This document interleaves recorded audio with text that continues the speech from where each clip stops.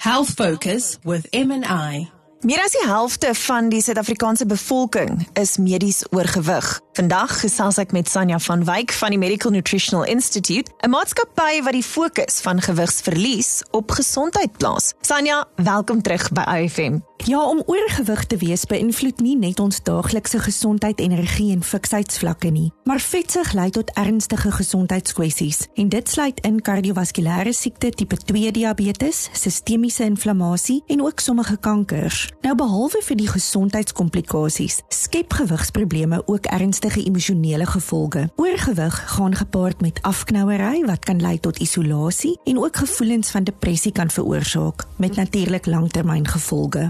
Sanja, is dit julle ervaring by M&I dat die media, veral met die gebruik van digitale manipulering, die fokus van gewigsverlies op voorkoms plaas? Absoluut. Eetgewoontes, fiksheidsroutines en liggaamstransformasies bemark die beskouing van die ideale liggaamsbou en leefstyl. Maar die gevaar daarvan is dat die inhoud wat bemark word nie altyd positief of gesond is nie. Dit stel onrealistiese gewigsverliesverwagtinge en dan raak voorkoms belangriker as gesondheid. Dit kan lei tot riskante gewigsverliespogings soos die eetpille of om jouself te verhonger in die naam van die eet, wat weer nadelige metaboliese effekte veroorsaak. Die belangrike boodskap is dat gewigstoename baie meer omvattend is as net swak leefstylkeuses. Ons moet besef, oorgewig en obesiteit is mediese terme vir 'n toestand wat ernstige gesondheids- en emosionele gevolge kan hê. En om dit te beveg, moet die onderliggende oorsaak aangespreek word. Wat is volgens julle beskouing die onderliggende oorsaak van gewigsprobleme?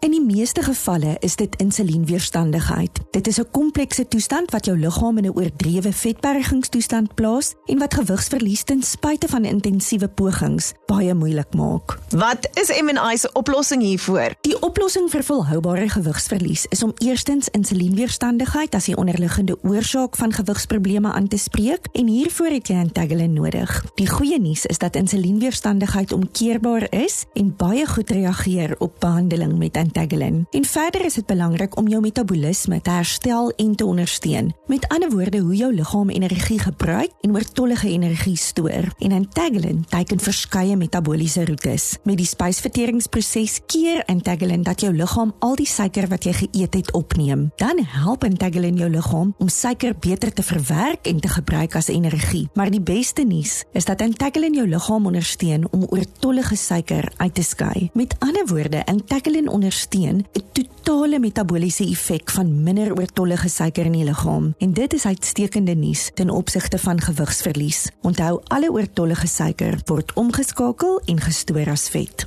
Van watter ouderdom kan Antagelin gebruik word? Obesiteit is wêreldwyd aan die toeneem, ook by tieners. En onthou, 'n oorgewig tiener is dikwels ook oorgewig as volwassene en daarom is vroeë ingryping so belangrik. Antagelin kan van 12 jaar oud gebruik word. Dit is beskikbaar by alle apteke of jy kan dit aanlyn koop by mnilifestyle.co.za. Onthou om aan te dring op die oorspronklike Antagelin. Dit dan Sanja van Wyk, produkspesialis van M&I. Onthou, hierdie is nie 'n plaasvervanger vir professionele mediese advies nie. Spreek altyd jou geneesheer om spesifieke behandeling vir 'n siektetoestand te ontvang.